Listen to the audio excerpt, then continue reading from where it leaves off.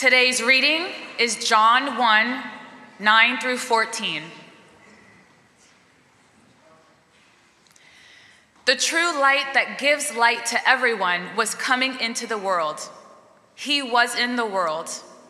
And though the world was made through him, the world did not recognize him. He came to that which was his own, but his own did not receive him. Yet to all who did receive him, to those who believed in his name, he gave the right to become children of God.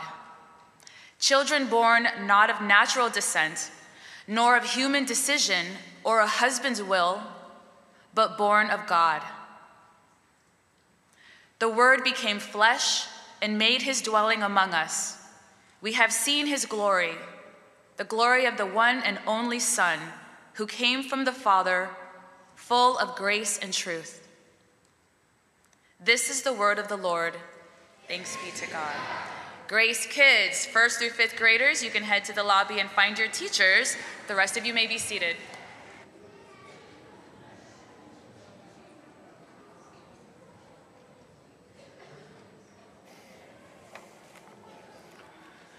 Hello, Grace Long Beach. My name is Daniel Long. If you do not know me, I'm one of the pastors here, and it's great to be with you, great to share with you from God's Word. I'm going to pray, and then we're going to get into John chapter 1 this morning. So would you pray with me? God, you are the one who has come to us, the one who is full of grace and truth, the God who wanted to be known, so you put on flesh, moved into the neighborhood. Thank you that that is true. God, I pray that you would help us to hear you afresh this morning. All of the things that we bring with us, all of the ways that we are sometimes hard of hearing. God, I pray that you and your voice would be louder than any other. Thank you for your faithfulness and your commitment to being with us. It's in Jesus' name we pray. Amen. So I have one thing I want to say to you this morning, and it's this. You are a child of God. Thanks be to God. And then every time, I just think that is it, actually. Like, you are a child of God. But here's what I want you to do. I want you to sit with that for a moment. I'm going to say it again. You are a child of God, and I want you to take some notes, a mental note maybe. Maybe you need to write it down. What are your immediate responses to that truth, that you are a child of God? I want you to think about it and sit with it. And I'm going to give you a moment to do that. You are a child of God.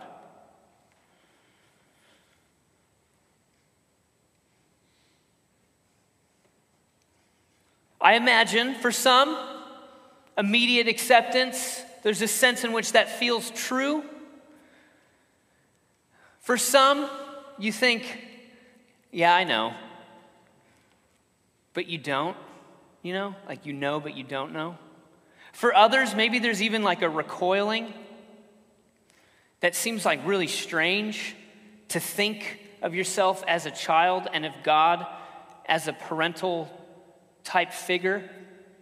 So I want you to sit with that. I'll come back to that, but I want you to sit with that reality that you, in fact, are a child of God. So we are in the season of Advent, and in Advent, we're talking about being in between the times, that we attend to the reality that God has come to us in Jesus, and we know that that is true, and so we look back on his first coming to us in the form of a child who grew up, who lived, who died, and who was raised again.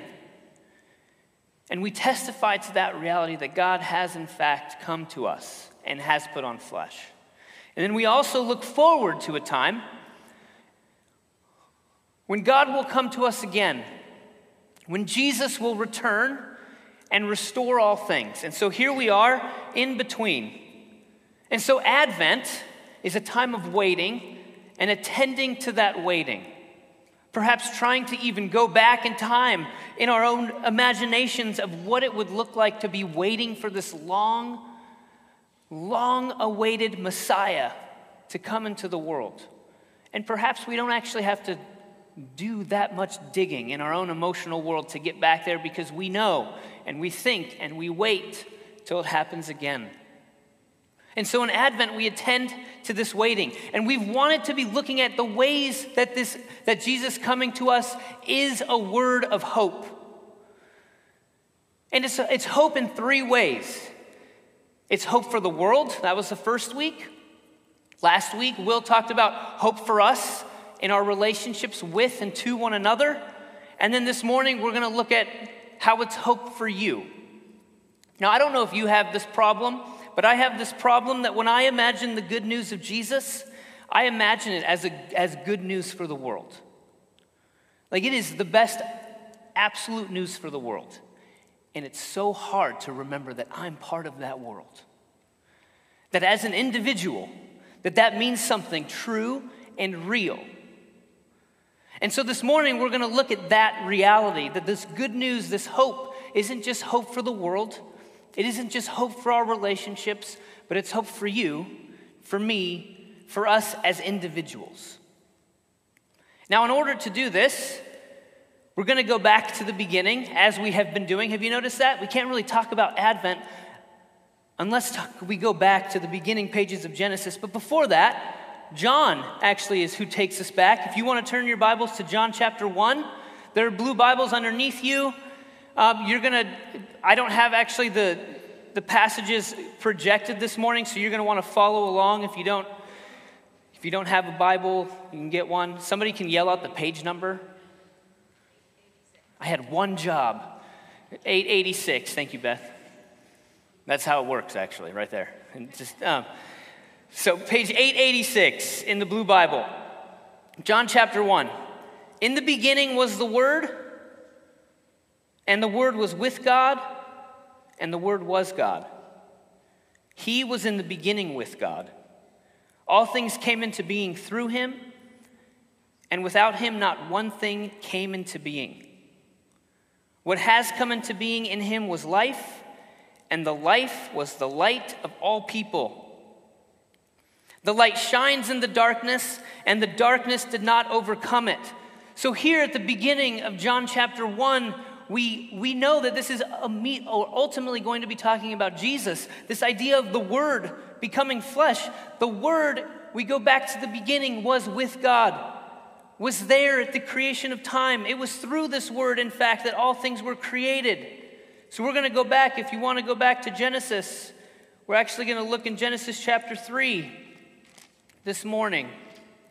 Because as we know, though things were created good, and though humanity was created very good, it doesn't take too long until something happens, until something is disrupted. Genesis 3, verse 1, now the serpent was more crafty than any other wild animal that the Lord God had made. He said to the woman, did God say, you shall not eat from any tree in the garden? Here we are, chapter 3, the first question in all of Scripture. Did God say?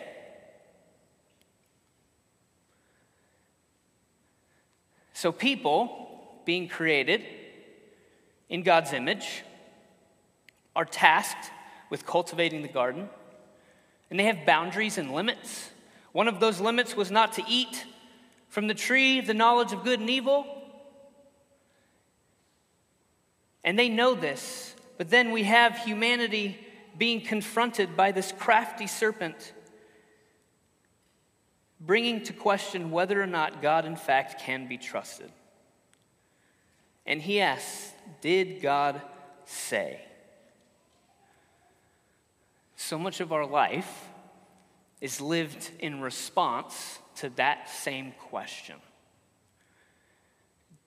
Did God really say that we shouldn't eat from this tree? Did God really mean that he will provide for us? Did God really mean to love our enemies? Did God really, in fact, mean that he is with us, that he will never leave us, that he will never forsake us? Did God say?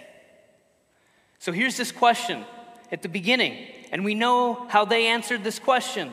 They took life in matters into their own hands, and they did in fact eat from the tree.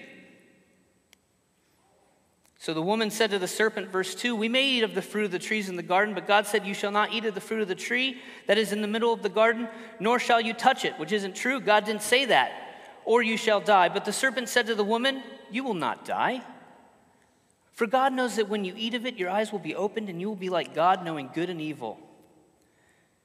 So when the woman saw that the tree was good for food, and that it was a delight to the eyes, and that the tree was to be desired to make one wise, she took of its fruit and ate, and she also gave some to her husband, who was with her, and he ate. Then the eyes of both were opened, and they knew that they were naked, and they sewed fig leaves together and made loincloths for themselves. So in response to this question of did God in fact say, they take matters into their own hands. They do what they were told and asked not to do, to let God in fact be the one who describes and who lets them know what is good and what is right, what the good life is, what the boundaries are. No, they say we will do it our own way. And then they eat, and then it says the eyes of both of them were opened and they knew that they were naked. So immediately following this answer to this question of did God say, and taking life into their own hands, they see something about themselves that they did not see before. And what they experienced is what we know of as shame. So something happened in this relationship between them and God that in fact disrupted their relationship with themselves. They see themselves as naked and they need to hide. And so then they sew fig leaves and they put on clothes. But then what does God do? Verse 8, then they heard the sound of the Lord, God walking in the garden at the time of the evening breeze, and the man and his wife hid themselves from the presence of the Lord God among the trees of the garden. But the Lord called to the man and said to him, where are you? Second question in all of Scripture. He, being the man, said, I heard the sound of you in the garden, and I was afraid because I was naked and I hid myself. God said, who told you that you were naked? Have you eaten from the tree of which I commanded you not to eat? And the man said, the woman you gave to be with me, she gave me fruit from the tree and I ate. Then the Lord God said to the woman, what is this that you have done? And the woman said, the serpent tricked me and I ate. So here we are, we live life between often these two questions. Did God say? Interrogating the trust of God, and then God's question to us of where are you? So if life is lived in two questions, that we live in response to this question of did God in fact say, and we see the world that is made, we feel the reality of what it's like to live wrongly in response to that question, and then it turns out we need to be found. And the good news of Advent is that there is a God who seeks after you and after me. And so this seeking, this God who seeks here at the beginning in Genesis 3, asking the question of where are you is the question he asks you all the time. As you live in response to this question of did God in fact say, is that truly who God is? God is seeking you. God wants to know you. So much so that the story continues and God wants to get as close as humanly possible. And so we see this in John chapter 1, where God still asks the question of where are you? But in order to get so close, takes on flesh. So you can go back to John chapter 1. And so we see this distortion at the beginning of time within ourselves, that all of a sudden we see something about ourselves that we didn't see before. We have feelings about ourselves that we did not feel before. This desire to hide, to conceal, to go inward, to not be known. Does this sound familiar to anybody? Because it is often the ways that we live. We do not want to be seen. We do not want to be known, And in fact, that is the greatest news possible, that there is a God who wants to do both of those things, and yet it's so hard to let him do that in our lives. And so here's the hope of Advent for us, or for you. The hope is this, that we, as individuals, we can see who we are and we can see what we're made for. So the hope is that we can see who we are and we can see what we're made for. John 1, let's look at verse 9. The true light, which enlightens everyone, was coming into the world. He was in the world, and the world came into being through him, yet the world did not know him. He came to what was his own, and his own people did not accept him. But to all who received him, who believed in his name, he gave power to become children of God, who were born not of blood, or of the will of the flesh, or of the will of man, but of God. So God, who put on flesh in order that we might know the true reality of who we are, is that we have been given the right to become children of God. You are a child of God. You are a child of God. Despite how you imagine yourself to be, despite the shame that you're living in, despite all of the ways that you want to recoil or reject that, despite all of the ways that just seems flippant to you, you are a child of God, and it's supposed to mean the whole world. It's supposed to be the best news possible. But in fact, some of the ways that or the reasons that we resist it is because it's hard to imagine ourselves as children. If it's true that we as people project onto God and into our relationship with God all of the ways that we've been relationally formed by the people who were supposed and tasked to love us, we realize that it becomes really difficult. It becomes really difficult to have this attachment to God and to recognize God as this parental figure who is in fact supposed to love us. Now, every child is born looking for somebody looking at them. Every child is born looking for a person who is looking at them. We, as people, we want to be seen. As a child, you grow up needing to be seen. We, as children, we want to be soothed. We are asking the question all of the time, will someone comfort me? See, we are born into this life asking questions we didn't even know we were asking. Is somebody looking for me? Will somebody take care of me? Will somebody protect me? And will I be okay? And so we are asking these questions all the time. But as children who grow up with the people that we grow up with, because often they're doing the best they can, and we just know because of who we are, the best is just not enough.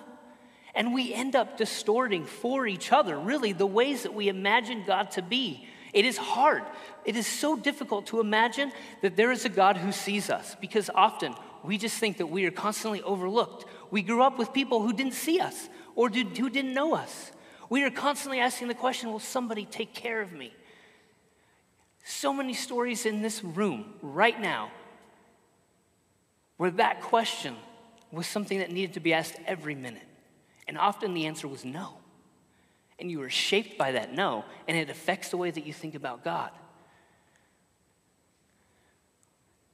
Will somebody protect me? Again, so many stories of people in this room who have been shaped by the answers to that question is probably not. Will I be okay? Over time, you've learned to answer that question is possibly, but I better take matters into my own hands if I'm going to be okay. And so the ways that you imagine and think about and even feel about God have been shaped over time significantly because of the relationships that you have. This is not news to you, probably, but what I'm saying is to imagine and to feel and to accept the reality that you are a child of God actually takes a lifetime to believe and to actually live into. Because there's a lot of undoing that needs to be done. There's a lot of healing that God needs to do. But it is, in fact, the truth. We see this in John. God coming to us in the flesh, making it possible because of Jesus and through Jesus to be children of God. And so here's the truth of your life. If connected to God through the person of Jesus, you are seen. God sees you. You are known. Even the parts of you you don't want to be known, he knows them. And he did not leave. You will be taken care of. It doesn't mean it's going to be easy. It doesn't mean you're not going to get hurt. But guess what? There is a God who is a good father who wants to wrap you up in his arms and comfort. Will you be okay? Again, not untouched, not without scars, not without a story of a lot of crap that you wish wasn't part of it. But if we truly believe in a God who through Jesus will make all things new, then the answer to the question of will I be okay can in fact be yes.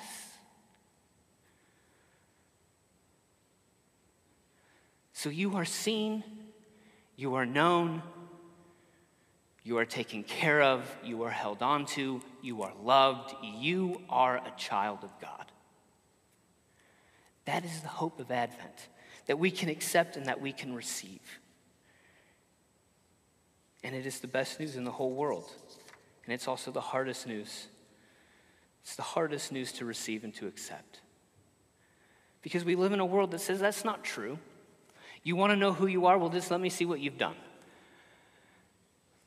I can tell you who you are because of what you've accomplished. I can tell you who you are because of the power you have. I can tell you who you are because of whatever. You fill in the blank. You have the answers. You know it because you live with yourself every single day. But the most true thing about you is that God says that you are a child of his. Henry Nouwen says this, loudly and clearly, God is saying through Jesus, you are not what the world makes you, but you are children of God. The world has no ultimate say upon your life and who you are. God does. And he said everything he needs to say through the word that became flesh and lived among us. Gregory Boyle has this image of everybody, if they could just simply behold the one beholding us and smiling, that we might then be transformed and reshaped to imagine who we are in the eyes of God. So behold the one beholding you and smiling. We come into the world looking for somebody looking for us. God is looking at you. And he delights in you. And guess what? It's not because that you're so delightful. Trust me.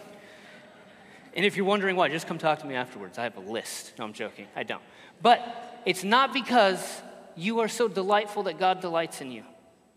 It's not because you can actually bring a piece of paper with like all these bullet points of all of the ways that you just know God should love you. No, there's nothing you could ever do that would make God love you more. There's nothing that you could ever do that would make God love you less. And I know you want to believe it. And it is just so hard to live from that place. And it takes the ongoing work of the Spirit of God to make that seep down deep in us. Because when I say you are a child of God, I truly should be able to just say thanks be to God and walk off the stage. It should not require a 30-minute sermon to help us believe that that is true. The fact that it does require that and the fact that I'm still figuring it out means that we don't have it. We don't have it all together.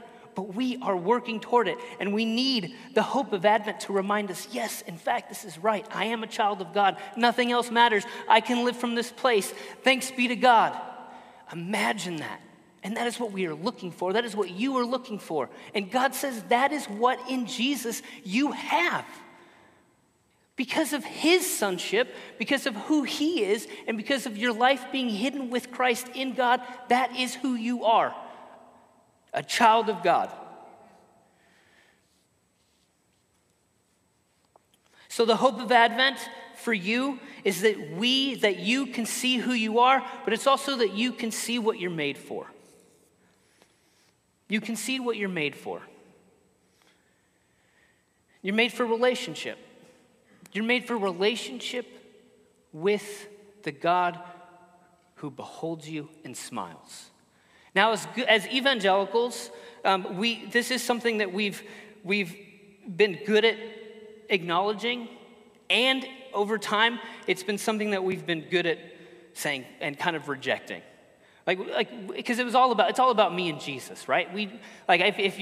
That was my childhood, and then we think we get smart and we get really intellectual, and then we think, yeah, it's not just about me and Jesus, it's about me and all, and that's true too.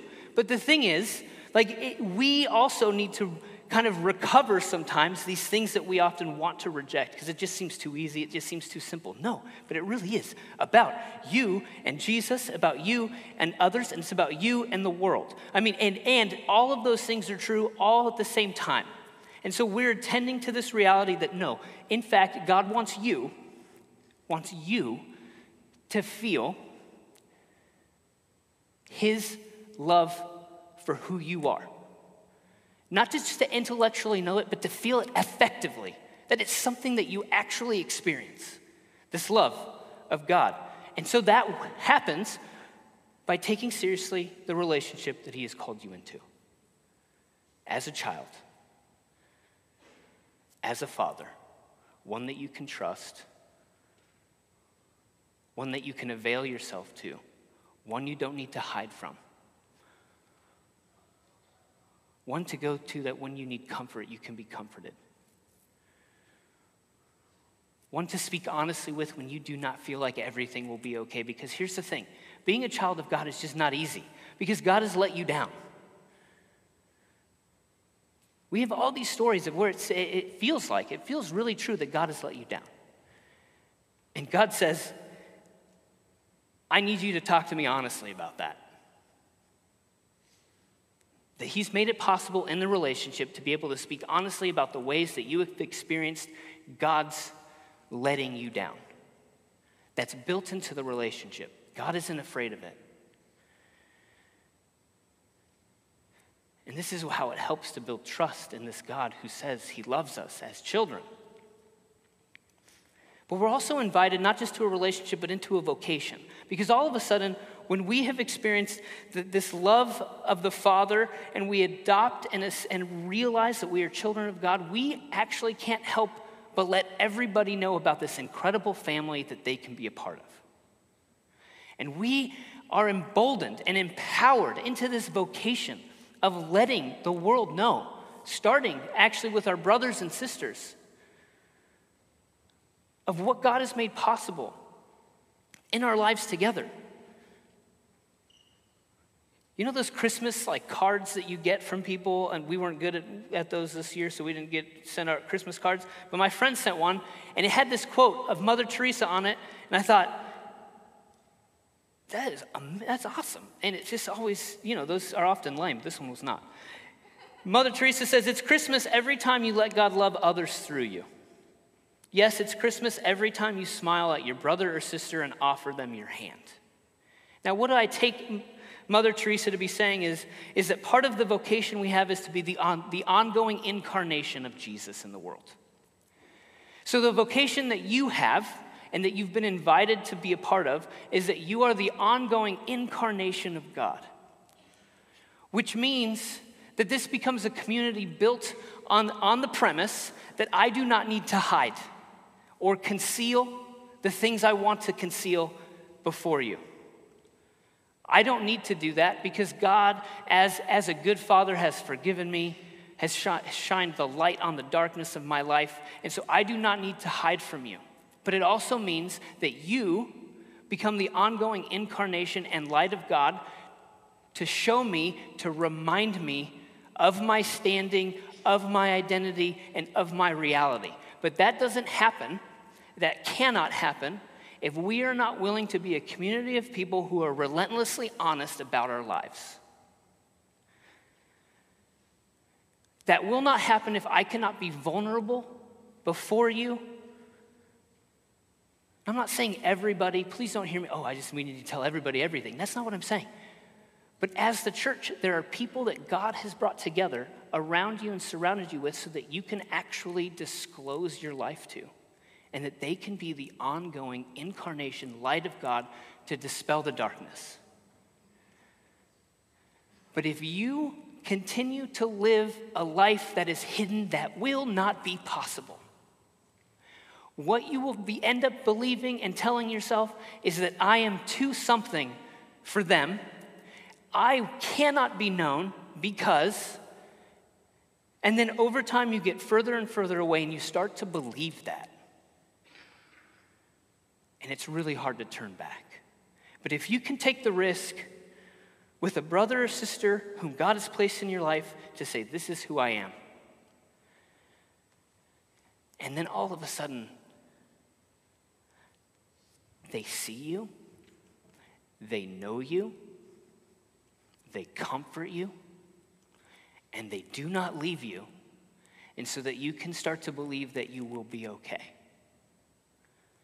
I mean, that's a pretty incredible thing that God has made possible through his son Jesus, to both invite us into a relationship with him that begins to restore all of the broken parts of ourselves internally, so that then externally we can become this community of people, this community of individuals who banks everything on the fact that God truly does love me and loves you, and so we don't have to hide anymore.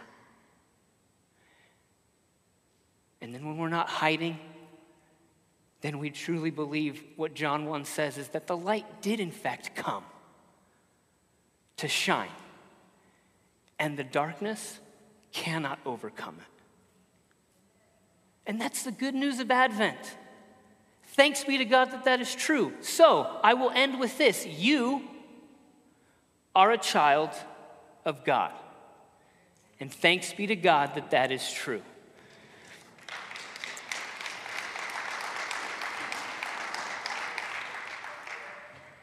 And so we're going to enter into a time of reflection, of being before God. There's going to be some music that is going to be sung over you, choir. You can go ahead and start heading up. But there are 3 questions I want you to attend to. And I don't want you to just think about these. Eventually, I'd love for you to find somebody you trust, somebody you know who wants to be the ongoing incarnation of God in your life, and share with them. But here are the 3 questions. The first one is this: how are you hiding? How are you hiding? Maybe even what are you hiding? Second question: how might God in his love be seeking after you? See, often, and why this is an important question to me is because I believe that God is the God who continues to ask the question of where are you? And chances are he's been asking you that, but sometimes it's hard to hear.